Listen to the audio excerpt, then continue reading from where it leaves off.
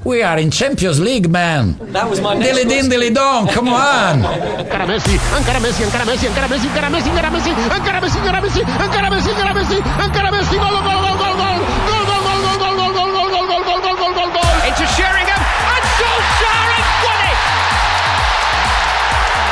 I will love it if we beat them. Love it. This is the Modern Soccer Coach Podcast with Gary Curneen. Aguero!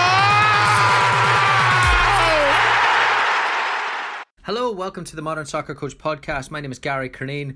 Joining us for this episode is Ted Knutson, CEO and founder of StatsBomb.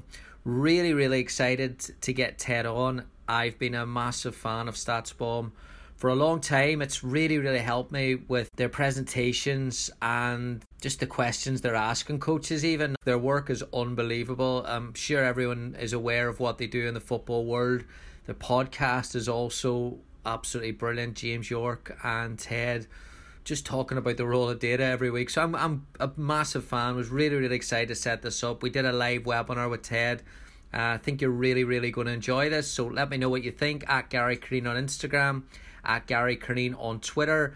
This episode of the Modern Soccer Coach Podcast is brought to you by Duktik brand, who offer a variety of soccer-specific waterproof notebooks, planners, and accessories for coaches and players.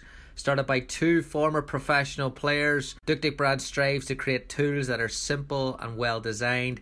Head over to duktikbrand.com, DUKTIGBRAND, and use the code MSC, all caps, for 10% off your order. Perfect as you're beginning to get back on the pitch with your teams. We've worked with Duktik brand for quite a few years, so Tiffany and Adelaide do an unbelievable job. So please go ahead, check them out. Get your supplies in before the season starts for sure. Okay, here is Ted. Enjoy. Yeah, so my first one, and this is what this I've been wanting to ask you this here for a long time. So whenever Liverpool, and I was at home and I remember the match, Trent Alexander-Arnold had two long-range efforts and Liverpool were flying at the time. And you were pretty vocal on social media about, Liverpool, it's no surprise, they're flying. If you want to compete with them, and I wrote down your quote, if the Premier League was like North American sports, there would be monster analytics revolution in progress right now. Teams would look at what Liverpool have done, follow the breadcrumbs of how they have done it, and hoover every smart analytical mind into the sky. Can you talk about what Liverpool have managed to create on the data and analytics side of the game, and what areas that have impacted around the club? Yeah, so I mean, for people that are unfamiliar with it, the easy place to start is the New York Times piece from last May, when they were in the Champions League final, and it was really the first time that someone had been allowed to peel back the layer to expose some of the underpinnings of not just the football team, but what's powering it. And there's so much of that club that has been thoughtfully built. And part of it, huge credit to Michael Edwards and also to Ian Graham, who's been there for quite a long time now. Across multiple regimes, they had some battles with different coaches at the time, and they just ended up being right time after time, and it got harder to argue with them, I think, at a certain point. But they took an analytical approach to the game, to recruitment, to style of play, to adding things to a great coach's style of play. They went out of their way to hire Jurgen Klopp, and Klopp himself is an excellent coach, and he plays a very useful style of play for them, and I think they felt that way in the Premier League too. But then he's been open enough to add things like set pieces to the repertoire, and he's commented publicly on this was something that they thought we should focus on. And also adding a throw-in coach, which, actually was ridiculed pretty widely at the time. And the irony is that, I know I've known Thomas off and on for 5-6 years now. And I had him lined up that summer to work for a League One club. And it is not often that a League One club has the ability to hire the exact same coach that a soon-to-be Champions League winner would be able to hire. But the League One club was like, well, I'm not sure that we see the value in it. And then 2 months later, he's working at Liverpool. That was fun. But the back to the Liverpool stuff, it's not just about them being smarter, though. It's about them executing on that. And that is the thing that has really set them apart from everybody else in the space. Yes, they are smart. And yes, you need to hire smart people and build the data infrastructure and have like all of the analytical knowledge around it. And it's really just information, right? Like people get scared about data, but like if we can provide coaches better information about what your team is or isn't doing that you want to do and what the opponents are likely to do, then like that's useful to you. And it doesn't have to be scary. And you can often provide it in pictures complemented by video. And they've done a great job of, getting all of that up and down the line and people execute on board. So it's been impressive. The recruitment side of it, obviously, that I think that's what's in mainstream coaching. That's probably the most visual thing we've seen. Liverpool, big reason for, again, Michael Edwards, what you said. One thing I've always been really fascinated by is, like, and I've read books on the data kind of revolution and how the recruitment side has worked. And obviously being in the game myself, the one area that I struggle with is how you look at a player who's maybe in the Japanese third division and his numbers are incredible and you see something. How do you know that can transfer to the Premier League and impact a higher level? So there's a lot of things going on there that people don't necessarily talk about, partly because the people that have expertise are usually, full-time inside of clubs, and that's like top secret. And then the other bits are, plenty of people that come to it new don't know the ins and outs of it. We're kind of like in this phase where a lot of new people got hired in the last sort of 18 months and they haven't cycled back into the public side. They don't talk much about their expertise, but there are first thing you want to do is profile the skill set of the player, right? What do they actually do well?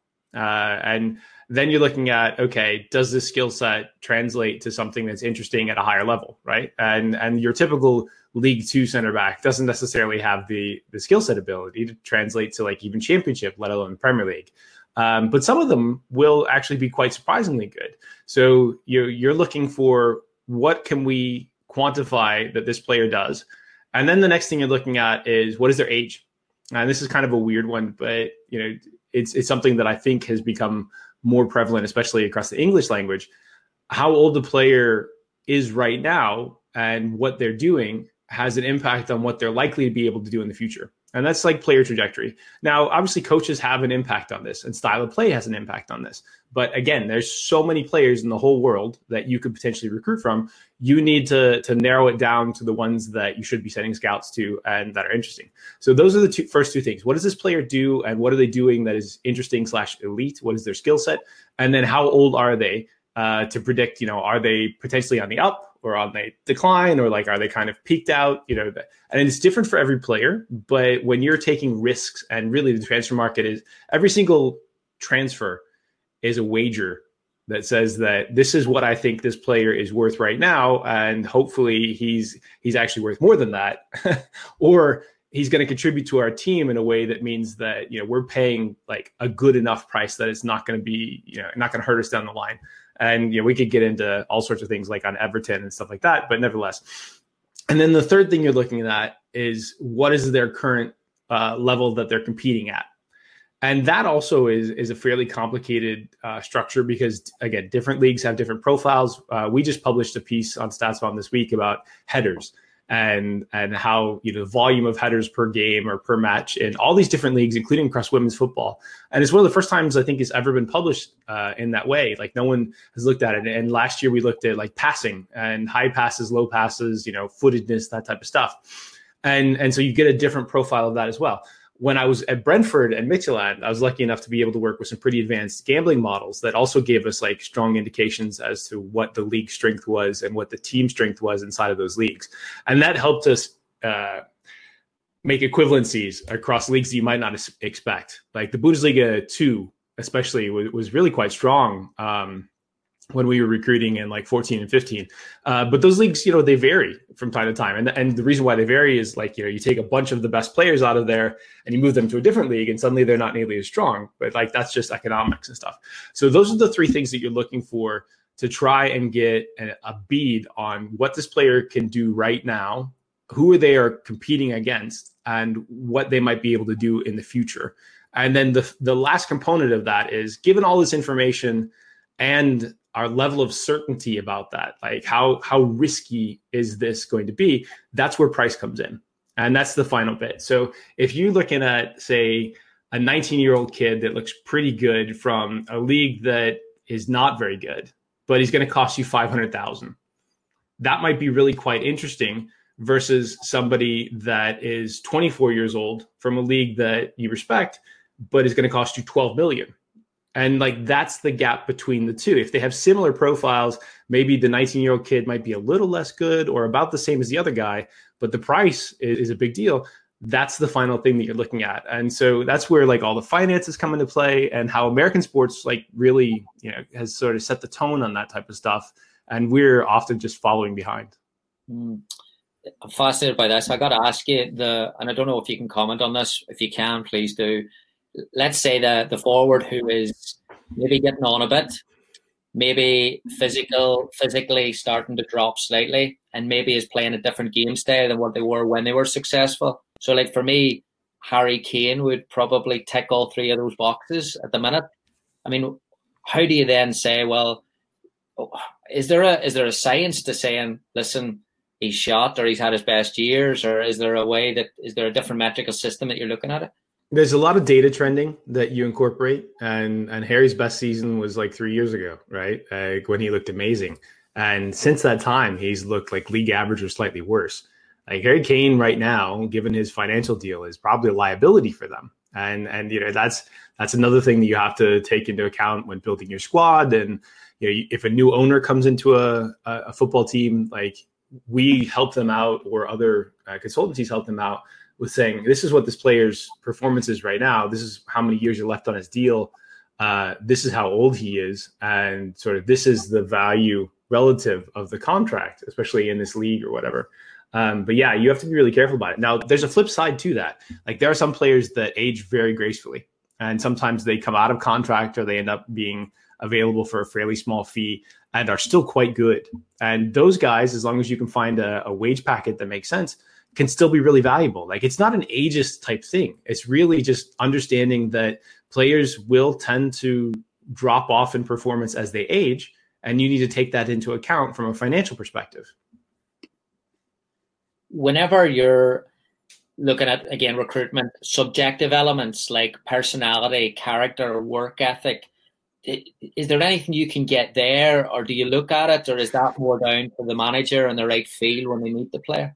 Yeah, so I mean, they very rarely meet right before a deal goes through, especially given the volume of deals that happen across Europe. Like, would they not? Is that because that would be it? No, there's not a sit down where like. There are times when like the director of football will meet the agent, and maybe the player's there, maybe they're not. Sometimes it's secret, but it's not nearly at the volume that you might expect. Mm-hmm. Sometimes they'll have calls, especially like Zoom calls now. And then the other element that's there, it's like we try, and at the team level, we would continue to try, if we were inside of one, to get as much information as possible about who they are and how they work. And, are they out late partying? Do they like to Netflix and chill? Do they kick puppies? These are all things that are important. And part of it is listening to coaches and coaches telling us, hey, we really value the group dynamic, and like it's important that we bring on guys that are gonna work hard. And part of it is really just especially like making sure players take care of themselves. And sometimes that's an educational thing. Like plenty of players around Europe like are not educated on diet and sleep and stuff like that, and like that's a change that's happening. And sometimes it's just this guy. Being a footballer is hard. Like you got to live like a monk, and some guys are up for that and willing to defer that for like performance and competitiveness and money and whatever. And other guys are like, oh, it's tough. I like to party a bit, and I understand that from a human perspective, but it certainly impacts your ability to perform every week on the pitch. So let's say you're advising a club that has that player who, I mean, the kind of the Beckham thing where commercially they can bring you X amount of dollars, but then also they are looking at, hey, this person likes a night out, bit of a horrible to deal with. What would your advice be to a club on that there? Does the money outweigh the hassle, I suppose? Yeah, it depends on your club, right? Like if you've got some senior leaders that have been around for a good while, like you might be able to take on one of those personalities. You usually don't want multiples of those personalities. Like that's where things start to fly apart. I mean, you've got Michael Jordan in the background there, and The Last Dance is like such a good example of that, right? Because Pip and Jordan and Phil were there, and they knew that they could handle Dennis, and they knew Dennis, as long as they got him bought in, you know, he would be super competitive for them. He would fight for them. Like they were willing to be able to do that. But if they hadn't had sort of that level of leadership around, then you've got to be more careful about the personalities of the people that you bring in. And the coach. So if it was, that's what, and again, something I'm fascinated by. If you're looking at a club and you're like, oh, I don't really have a lot of confidence in this coach to work. Maybe it's Rodman coming into Doug Collins. Do you think don't do it? It's something that they have to be aware of, and sometimes price gets involved. But like again, that's a risk factor, and really, like running a football team is all about risk, right? You're worried about getting relegated. Like, are we going to get into the Champions League places, the Europa League places? Are we going to cover our wage spend? Do we have to play bonuses?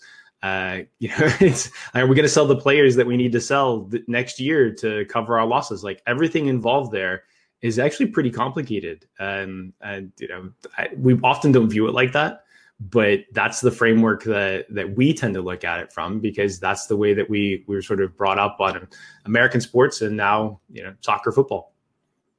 Staying on the subjective side, I had a great argument amongst a load of coaches last year at a certain club about bonuses, and someone felt that bonuses would have been the right to try and, get the players engaged a little bit more on maybe personal KPIs or whatever. And someone else felt that, no, they should be, they're getting paid for whatever X amount, it's enough, blah, blah, blah. I mean, where do you sit when it comes to bonuses? Do you think it's a positive thing in all of it? Do you think it's a necessity almost at the highest level today?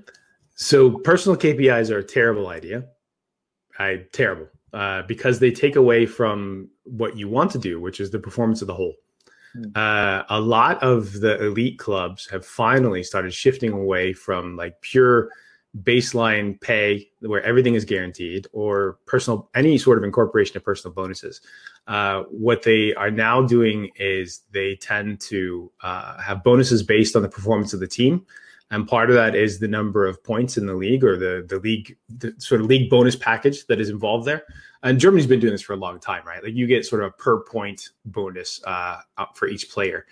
And then the other thing that they do, like we incentivized exclusively at the teams that I was at, was set piece performance. So part of the bonus package is based off of the difference between our attacking set piece goals and our defending set piece goals. And the coaches are based off of that too. Coaches have a bonus package involved there as well. And that's because we really cared about it, and we wanted players to focus on an area of the game that we thought they might be slightly reluctant to do so. And giving them monetary reasons to focus there was something that we wanted to encourage. Very interesting. That's brilliant. Whenever we spoke to Emma Hayes there last week, and this is what we were just saying before it, conscious thinking, she talked about the influence of what StatsBomb had done their environment at Chelsea. When you go in and work with a club and a staff, what type of conversations, I suppose, do you have with the coaches, with their game models and their analytics? Yeah, so the coach conversations are always interesting because like we tend to talk to coaches that are open and ones that are sort of self-introspective. Like the point that they talk to the nerds is usually like they're open to learning more or having some questions. We get recommended by some people who we've worked with in the past or have good relationships with. And a lot of the early steps, at least from our perspective, depending on what we're brought in to do, are twofold. One is, what does your game model look like right now? And is that correct in sort of like optimizing? Like, why is that your game model is, I think, the appropriate question there. And that's not a question I think most coaches actually ask very often. Like, this is my game model because this is what I learned. Or sometimes this is my game model because, this is the player set that I have and this is how I think they might be successful. But plenty of times there's not this top-down question of why. And Emma's group in particular has the ability to change their recruitment, which can then change their game model should they want to bring in different types of players to be able to do stuff. And she's quite thoughtful about stuff, and she's always looking for the next edge. Like, she's very competitive and driven, but I think in a sort of positive way. So that's one big set of questions that we often ask at the coaching side.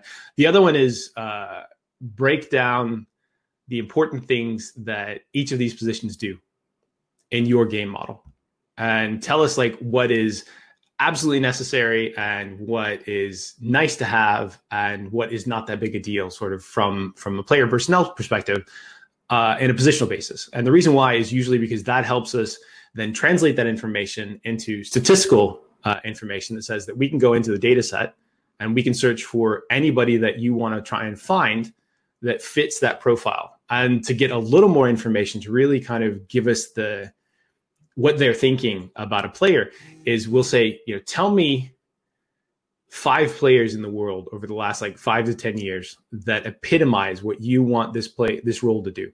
Like, who would fit sort of perfectly? Give me 4 or 5 of those.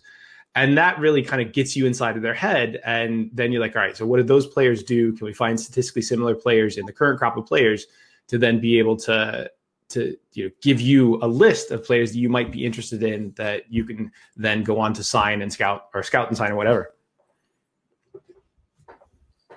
Yeah, so it's almost then matching the values tactically. Then you connect when you start to look at recruitment, it starts at a dream basis and then goes down to like realistic. Then that goes into price, availability, and all that there. Find me the Lionel Messi of League One.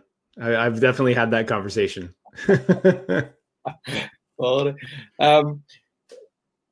you talked as well about how data should influence coaches you hire and how you should use data to educate your coaches, which I suppose you've just covered there about looking at it a little bit deeper.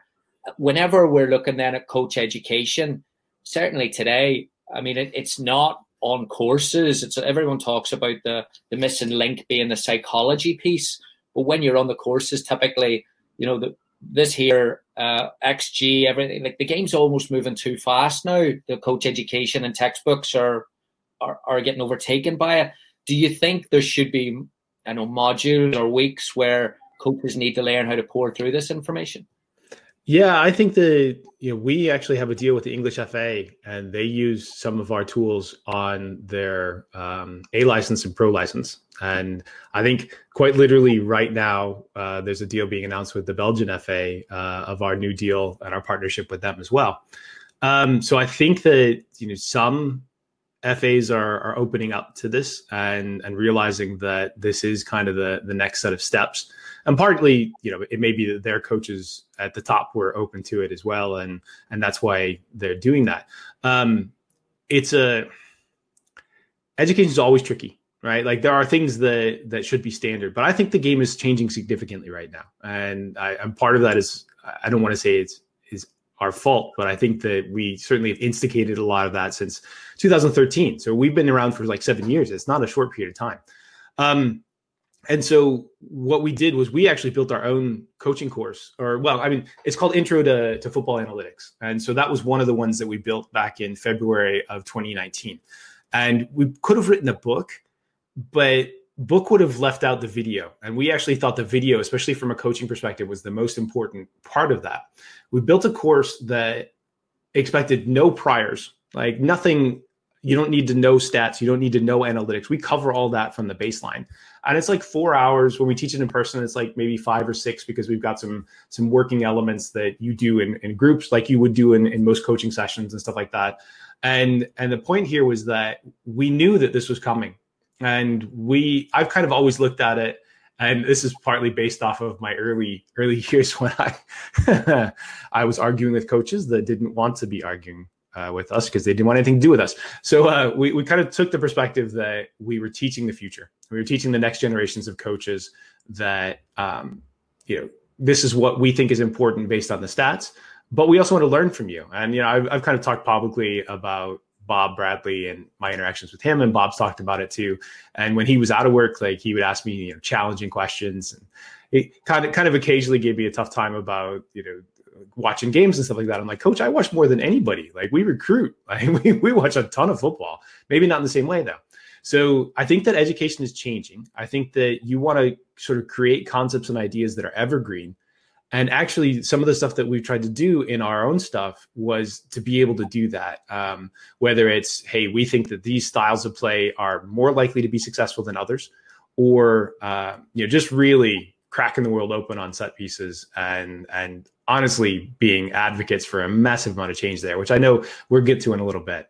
That's been a big difference, but something that was not a stats-based thing. It was a request from the owner to take a whack at this problem that he thought might be interesting. And so we did.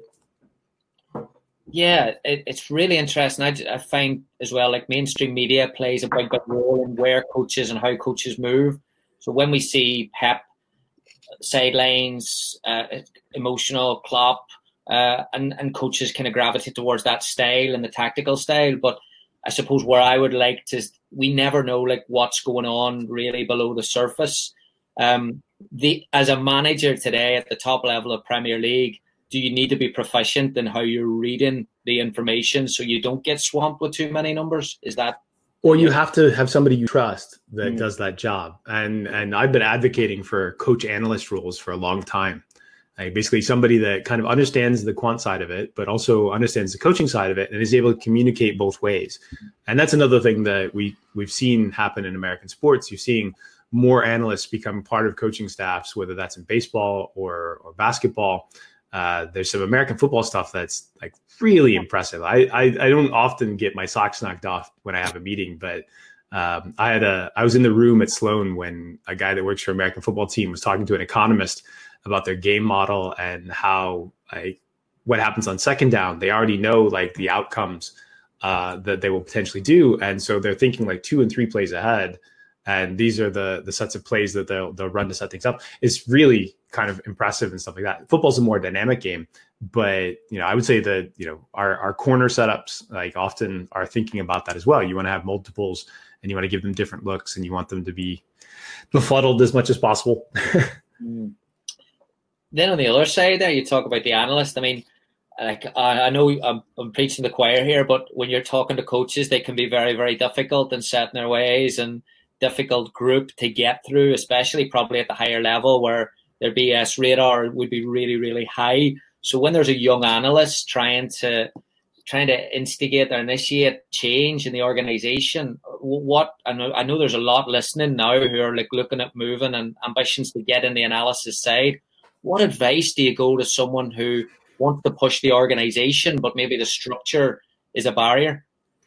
I would say that the best advice that I've heard in that sense is Luke Bourne, who's currently like the VP of analytics and strategy at Sacramento Kings. Before that, he was basically head of data at AS Roma. And he's a guy that has won so many papers, or his lab has won so many papers at Sloan, that he's like just genuinely one of the smartest people in the space. So Luke said that when he went into Roma, he knew that he couldn't really influence the coach directly. So he started talking to the people that had influence on the coach. So influence the influencers. And he's like, start conversations with them, hey, what about this? And a lot of it is asking questions. Like, don't push an idea. Like, look for openings to ask questions and have conversations. Because what you want to start to build is a level of trust in somebody that can then sort of influence the coach that's making all the final decisions. And that trust is important. They need to understand that you see the game in a way that makes sense, and that you're not just throwing ideas out there that you got off the internet that are unvetted and unfiltered. But once you do that, then maybe you can start to open doors and have further conversations. And the early days of football analytics, like 5 years ago, like, it was just littered with, hey, learn to talk the game, learn to talk football. And that's true. Like, learn to talk football, but learn to figure out how to get people to trust you and understand that what you're saying like has been thoughtful and well digested. And that it's hard for young analysts. It's always going to be hard because what you say is true. Like, coaches are often quite set in their ways. But if you got a job to do and you're trying to find ideas and you gradually, start to plant the seeds that, hey, this was correct and this was correct. And people are like, oh yeah, that was a good insight there. Like, then you can start to have a little bit of influence and at least have those conversations. Two part question here. Whenever then you're looking at recruiting an analyst for a club, what road do you go down? And then secondly, when you're looking at recruiting an employee for StatsBomb, what road do you go down? I'll answer the first one first because we're recruiting right now, and we'll be recruiting probably through the rest of the year. Like, we've been quite busy growing. StatsBomb tends to be more tech heavy. Like, we are a data creation company that provides software for analysts to be able to hopefully be more productive and analyze the game better. And we have the best data in the industry on the event side. Like, I think that almost anybody that's worked with us would say that. And the reason why we have that is a lot of coach influence. Like, we listen to coaches and we improve our stuff based off of their feedback. Hey, Teddy, you don't know that. I'm like, all right, Bob, like, well, like, you're right. We don't know that. Damn it. All right, well, we'll start our own data company. We'll fix that. We'll start to collect that information. And it's had a big impact. So when it's us, though, like, we are less involved in the football day-to-day, and we're more involved in sort of trends. And we actually can do like full recruitment. We've done that for some clubs over history. We could do like full game reports because we have some people inside that have worked both sides of that. They know the data, but they also know football.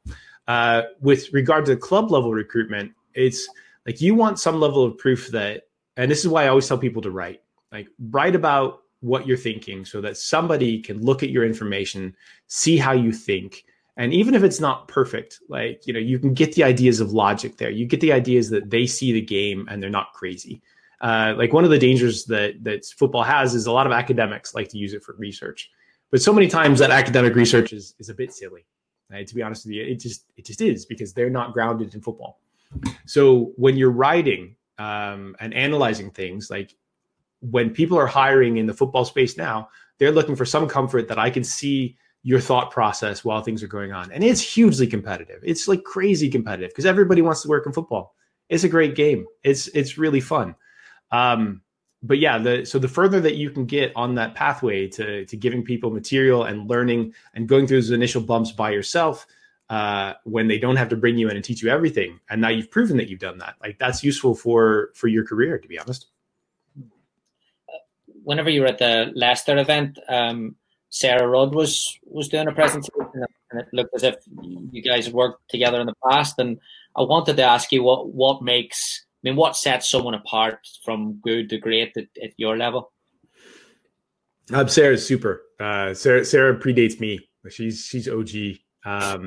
Seriously, like, she's got a presentation on Markov models from, I think, an old Nessus in like 2011, and that got her hired by StatDNA, which then got acquired by Arsenal. But yeah, Sarah, and also her husband, who's Ravi Ramaneni, used to be at Arsenal, or used to be at Microsoft, and now is the head of analytics at Seattle.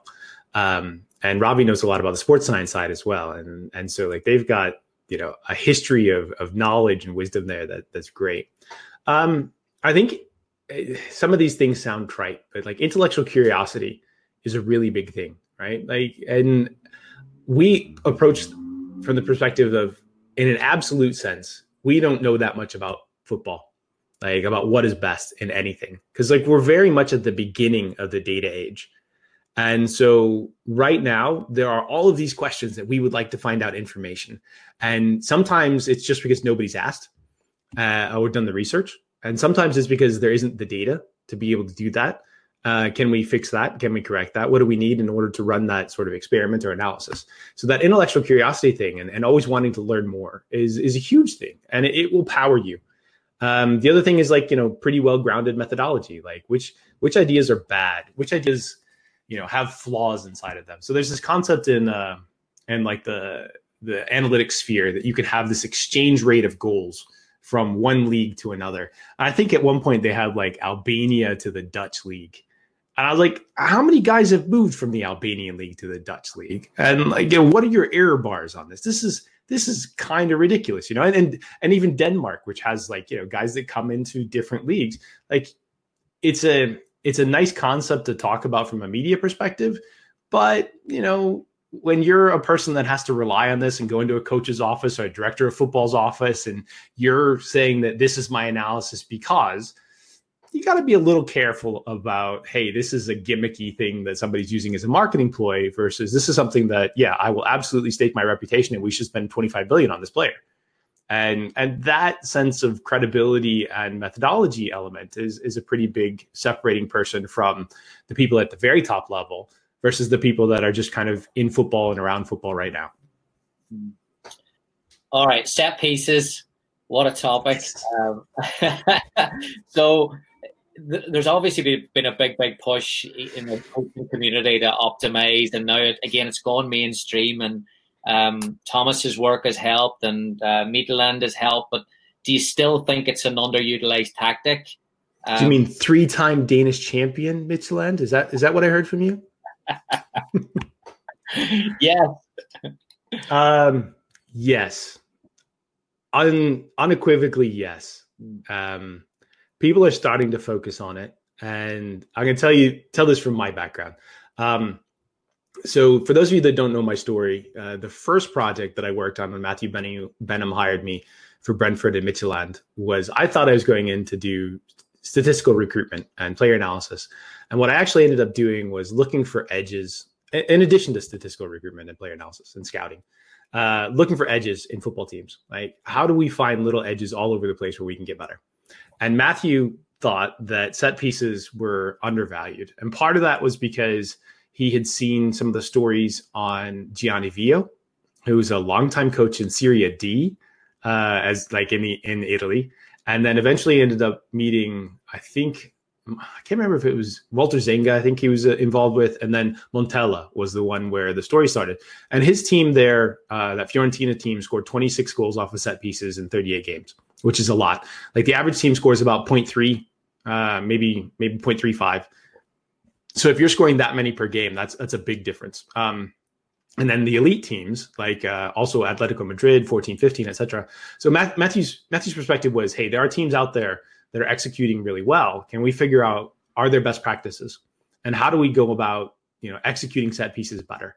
Because if we get like 5 extra goals a year, that's amazing, right? And the difference between a 10-goal striker and a 15-goal striker is actually a pretty massive amount in the transfer market.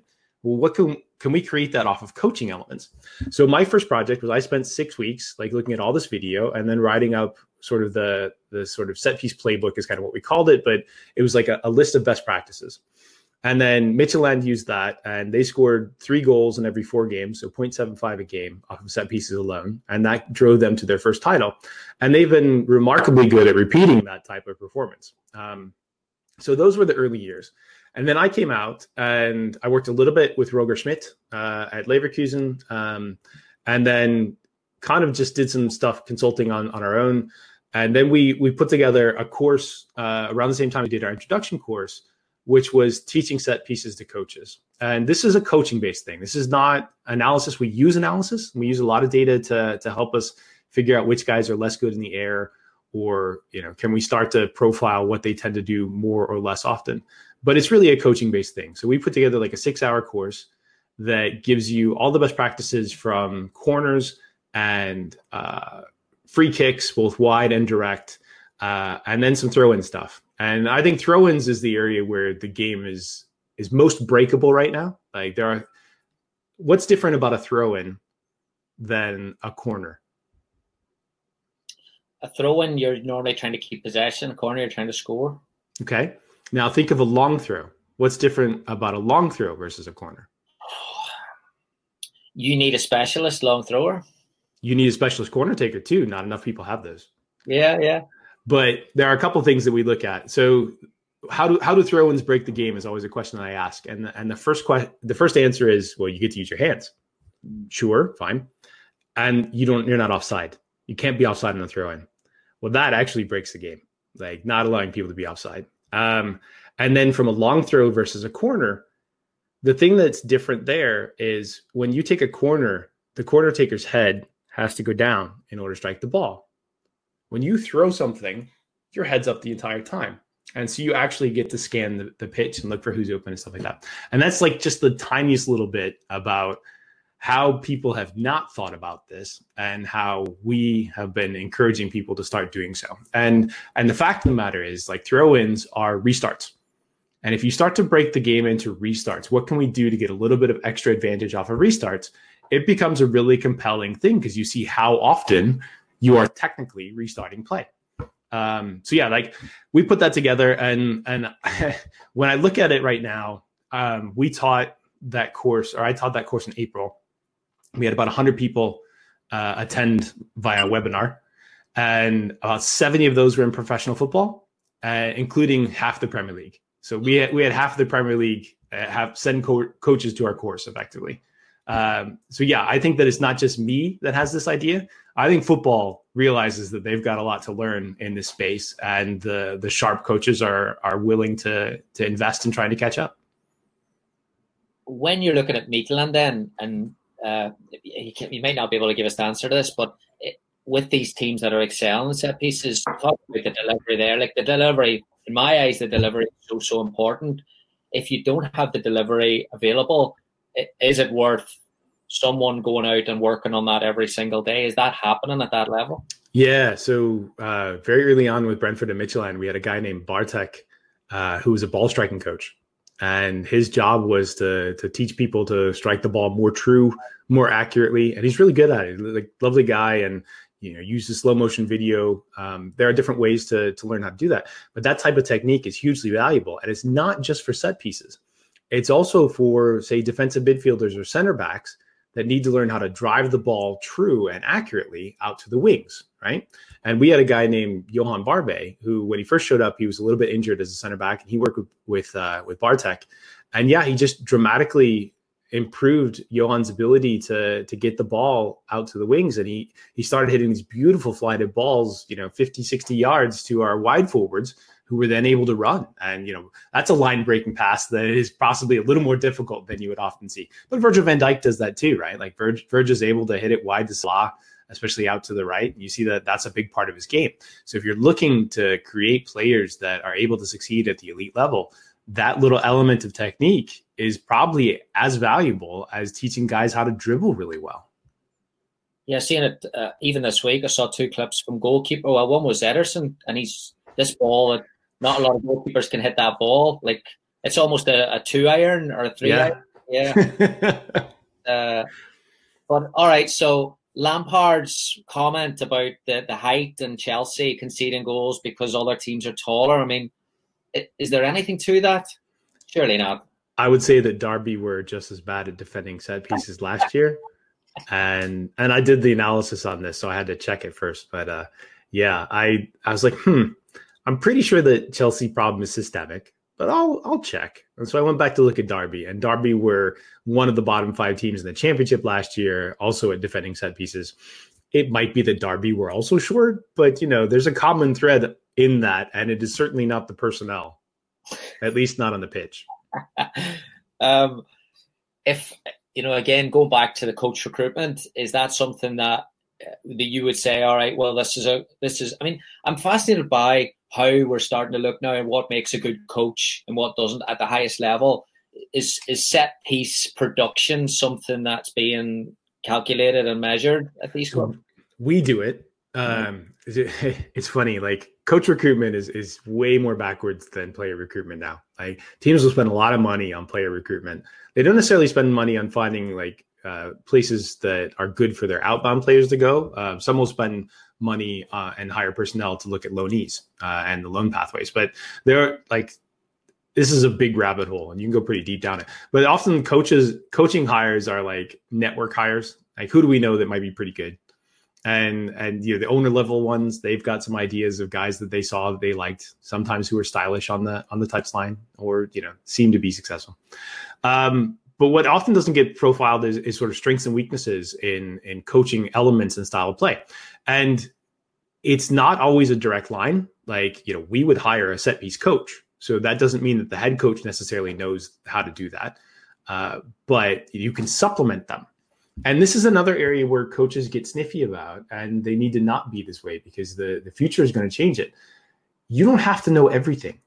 All right. Like coaching is an impossible job. Like you need to teach, you need to do man management, you need to communicate often across languages. So find ways to communicate with players that speak a language that you don't necessarily have any fluency in. You also need to deal with the press. You need to work with sports science people. You need to work with medical, and you need to be a leader. Right. And then on top of all that, you still have to find a game plan that, week to week is successful. And all of these things are enormous complications. So don't be worried about being successful and knowing every single thing. What you need to do as a head coach is be open to the possibility there are experts in other areas that can help supplement you. And this is true from certain phases of play. And we've seen some coaches, coaching groups in like federations. England, I think, had an in possession and out of possession coaches that they worked with their youth teams with, right? And so like that's one element. America, you go to the American football and they've got like 10 coaches, 10 coaches on staff to do little elements. Same number of people on the pitch, but slightly different structure there. So the point here is that we started to profile coach strengths and weaknesses, both as a style of play and what they're able to execute in different phases tactically. And then we put all that together, and then we say, this is kind of what their budget looked like. This is how they performed based on what they might have been expected to do with that budget. Are they bringing young players through? If you've got a good academy and you want to see players that get through to the first team, you need to not hire a head coach who only wants veterans. And on the other hand, if you've got a mature team and you're not too worried about that, or your academy is not that good, like that means you've got a different set of requirements. And this is the thing, like we're not looking for every coach who has the perfect style. We're looking for the right coach at the right place. And that's the gap.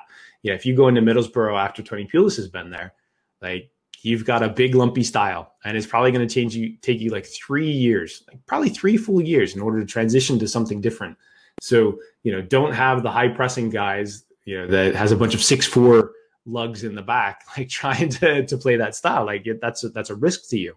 And all these things come together into the melange of a football club. And many of them are never even thought about unless you bring in some nerds from the outside. They're like, well, maybe we should think about this.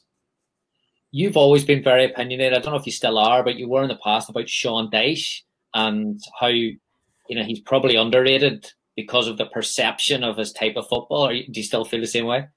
Yeah, so Dyche is interesting. I like Dyche is a big character, and it's kind of fun to pick at some stuff. But I think that Dyche's defending is really quite good, and he's got some good ideas as well. And they've been good at set pieces forever. But his defending is not just basic low block. It's not like old school low block.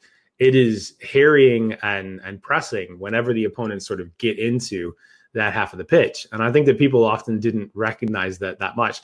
And also Sean's style tends to, for a long time, at least the old school expected goals models, he would spoof that. Like they had things in their style that the models would not pick up on. And so they would outperform that. And people just kept thinking that he would regress. And I'm like, if you never regress for like 5 years, like maybe there's something to this. And Lucien Favre is the other sort of coach that's a classic example of this. Like Favre's style has some things that the models don't fully understand, or he coaches players to do certain things that give them a better chance of scoring or not giving up goals because of it. And so like a lot of that comes back to realizing the weaknesses in the data and the models, that they don't know everything. But where we were when we started football was that like the pundits especially were so bad that the models were like way better than what the pundits thought, but can't necessarily reflect everything that is complicated about football. Gary Neville, I'm doing some writing at the minute, and I think Gary Neville's been a big catalyst. Like I think Monday Night Football has brought that forward, where he's not getting all that. Someone's in his ear, obviously telling him these are the trends that are happening in the data world. Is that happening now? Or have you seen that there where now Sky Sports are now hiring people, or media companies are hiring people? Yeah, I think that some of them have had people behind the scenes for a while and able to be helpful if they were called on. But they needed like the right venue to be able to show that information. And Sky's very careful. They tend to be a little conservative. They don't want to they want to have PR, but they want to do it in the right way. I think Kara is actually pretty smart too. Like both Carragher and Neville are quite bright in that way. Sometimes I don't think that they necessarily set them up in the best way. Like there was one Monday Night Football where like Kara's literally circling numbers on a telestrator. Like, come on, guys! Like, just there's a visualization you could use for this. This is much better. But like they are also willing, and that willingness to talk about this type of stuff on the air is significant because most old players are not, and they try and get Graham Souness to do that. Like, you can think about how well that conversation would go, right? Roy Keane. You don't have that conversation with Roy like that. Like, if you value your life and your well-being, like just skip that one. Brilliant. Last couple for you. Whenever your thoughts on we talk about American sports and the data and the growth of MLS, I suppose commercially, do you keep an eye on how we're talked about Bob Bradley there? Is there innovations here that MLS are getting closer on the data side? Yeah. So the last two teams that regularly appear in the final, like, are big data users. Like Devin Pluler is the director of analytics up at Toronto and has been another OG in the scene. Like, used to work for Opta back in the day. His central winger column was always really good and really insightful. And then Robbie's group at Seattle. And then there's that LA team that, oh my God, like last year. Wow. And I don't know if like many people know this, but they were our first customers. Like before they had a football team, they came to us and we started talking to them about, how would you do this? And it's such a cool problem. And it only exists in America. Like, how do you build a football team from scratch or a soccer team from scratch? Like, that doesn't exist anywhere else in Europe, but it exists there. And, Will Kuntz is there and he's been absolutely amazing to work with. One of their owners is a guy named Mitch Lasky, and he's been around the sort of analytics scene forever and loves it. And he was always appearing at Sloan and occasionally covering bar bills. Love you, Mitch. And like Thornton there as well. And Bob, to some extent, kind of opened up and was willing to do this. And there's another guy named Max Odenheimer that is one of their primary sort of stats analysts. So anyway, they combined all of that and did the whole pipeline, like from recruitment on up. And that season last year was absolutely amazing to watch. And they built one of the best stadium atmospheres you'll ever find. So like, if you get a chance to go to a football match or soccer match sometime soon at that LA stadium, like, definitely do so. It is really fun. So there are teams at the top that are listening pretty closely and very committed to this. And it's been great to watch it, like, honestly. And, I think that the national teams also are quite strongly committed to it. I know Tyler Heaps traveled with the women last year at the World Cup. And they certainly, play a style that we like and focus on set pieces like we like. And it helps to have amazing talent, but they're certainly supplemented with some smart people around the building. What about Bob then? Is he someone that you said there, I suppose, a personality that knows what they don't know, or is Bob so sharp that he's in the middle of it? What's his managerial style when it comes to data? I think Bob is a guy that has really been open to journeys throughout his career. And that includes international journeys and coaching journeys and sort of personal journeys. And so he will argue and pretty gruff way. Like, he doesn't always just accept things that are new to him, but he will often chew on it and come back around to it and be like, yeah, I might be a little bit open to that. Bob is fun. I do enjoy talking with Bob, but he's also like not young too. So that's credit to him. Most coaches that age would have no interest in this type of stuff. But because Bob is an ongoing learner, I think that he has consistently started to engage with that over the last first time I talked to him, I think, was 2015, like maybe in May or something like that. So quite a long time ago. Yeah, they don't get anywhere near the respect they deserve for what they've done in LA. Like, it's one of the teams I always watch. I'm a United fan. I'd rather watch LAFC than Manchester United. Although not right now. Right now, Manchester United are fun again. I watched them last night. What's the difference? And you say, what do the numbers tell you? They're running a bit hot on the numbers. Like, they are not as good as these results. Partly because the penalties have been. Yeah, it does help to earn twice as many penalties as anybody else in the league. I don't know why that's happening, but it's certainly something to keep an eye on. But also, they're able to attack now. From the beginning of the year, Solskjaer focused on defense. They've been good defensively pretty much all year long. It was adding that element of attack and being able to go forward. And the combination of maturing, Martial and Rashford, bring Pogba back to the fold, Bruno, and then seeing Mason Greenwood sort of start to light up the screen. It's been really impressive. Harry Maguire, his ability to play forward into midfield players, is there anything in that there that is again value of a pass, or when you go backwards and seems to reverse engineer and assist to this? Maguire, again, just from my eye, looks to be really, really efficient. That he doesn't pick the easy ball to the fullback. He looks to do something a bit more difficult. Yeah, I think that there's something in that, and that's certainly something they probably scouted him for. And then but you still have to have midfielders that are able to move forward, and that has been the missing link, almost literally, that United had lacked for most of the season. I remember you did a talk with Daryl Morley at I think it was the Sloan one. You were on the stage with him, and he couldn't get over the fact that this whole, like, why would you not just play your best players? And it's almost a soccer thing where the player has an attitude and the coach sits them down. Is there anything you look at soccer coaching and you're like, you guys completely overvalue? Like, are we too disciplined? Do we, what's your thoughts on that? There are recruitment departments that we respect out there that buy players that then their coaches don't play, or they played like the wrong style for those players. And then once those coaches change and you see someone brought in who will play that style or will play those players, you often see results improve. Like, I think that Tottenham actually did a pretty good job this summer of getting some good midfielders, but like they don't seem to always get on the pitch, and there's, friction behind the scenes, and, Ndombele, who's a record signing, like now looks like he might be on the way out because Jose Mourinho won't actually put him on the pitch and they don't agree. And that's a big problem. And, I know that there needs to be discipline, and like, this is not, we're not talking about a vacuum. Like, this is important stuff. We talked the whole time about how this is important stuff, but there comes a point at which, like, you have these really game changing players. Like, you need to find ways to keep them on the pitch a lot and make sure that they get time to play and also time to mature sometimes, yes, you don't want them to make mistakes, but you have to understand that most of the time these are young guys and they're still learning times, and there are teaching moments. And, I'm sure that you probably had those when you were young too. So you got to have some give and take in all of that, and recognize that you are teaching and they are learning. And sometimes learning is a little bit painful. Okay, brilliant. Last one for you.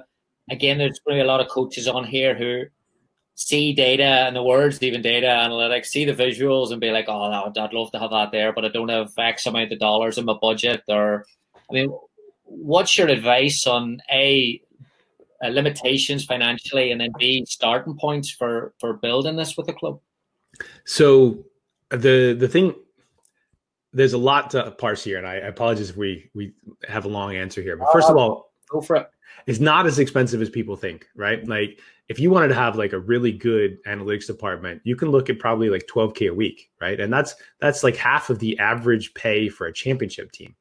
Like, that's elite. That's not like, okay. Like, that is a really high level team, and that's what you're looking at. And in Premier League, it's less than the third string goalkeeper makes per week. So it's not nearly as expensive as people think it is to have one of the best. In addition, like, we work with teams down in League Two. And the way that they use our data and our software is basically we had a team come to us and they're like, well, we were going to hire another analyst, but for basically the same price as that analyst, we could have the rest of our analysts use your software and the data, and you save us so much time and give us insight that's already there that it makes everybody more productive. And it's true for the coaches too. Like, it depends on what your staff looks like, but that was the way that they looked at it, and they've been pretty excited about it since that time. So, first of all, it's not crazy expensive. And second of all, like, even some of the tiny teams in England are able to take advantage of this. At some point, I think in the next couple of years, we'll look to come to like, the college teams and maybe even further down in the US and be like, hey, if you send us your video, we'll code it up. You can use all the same data that the pros are on. And you can start to open up this information and give the feedback to your kids and teach them in a data-driven way. So like, that's something that we're looking at doing over the next couple of years as a stats bomb thing. But the last thing that I would say about this is, if you're not anywhere there or near there, just execute the basics that the analytics guys teach you. Like, style of play type stuff in the attack. Through balls are really good. Shooting closer to the goal is really good. Crosses are fairly inefficient. Like, headers are hard, really hard, actually, surprisingly hard. Nobody believes that. And like, that's like the start, the basis. Like, you don't have to pay $500,000 a year to have like a bunch of geniuses tell you this stuff. Like, you can take the research that's already out there in public and just begin to apply it to your team. And typically, and I've seen this across like, Australia and the US and Europe, Like they're like, oh wow, we've actually seen some nice upticks. You know, we've gotten better because we're doing these things. I'm like, yeah, there are better ways to play football.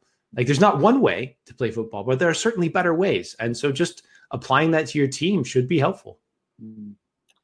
Hundreds of coaches on Twitter are fascinated with set pieces. So I suppose the last one, how do they take the set pieces course? Where do they find it?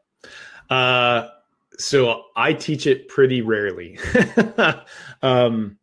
I think I taught it 3 times last year. I taught it 1 time this year. I may teach it 1 more time. Like follow StatsBomb social media to find out. The introduction course is up all the time. And we actually have a player evaluation course that's coming in, I think, August that will be kind of full-time as well. So it'll teach you how we look at players, what we look at strengths and weaknesses.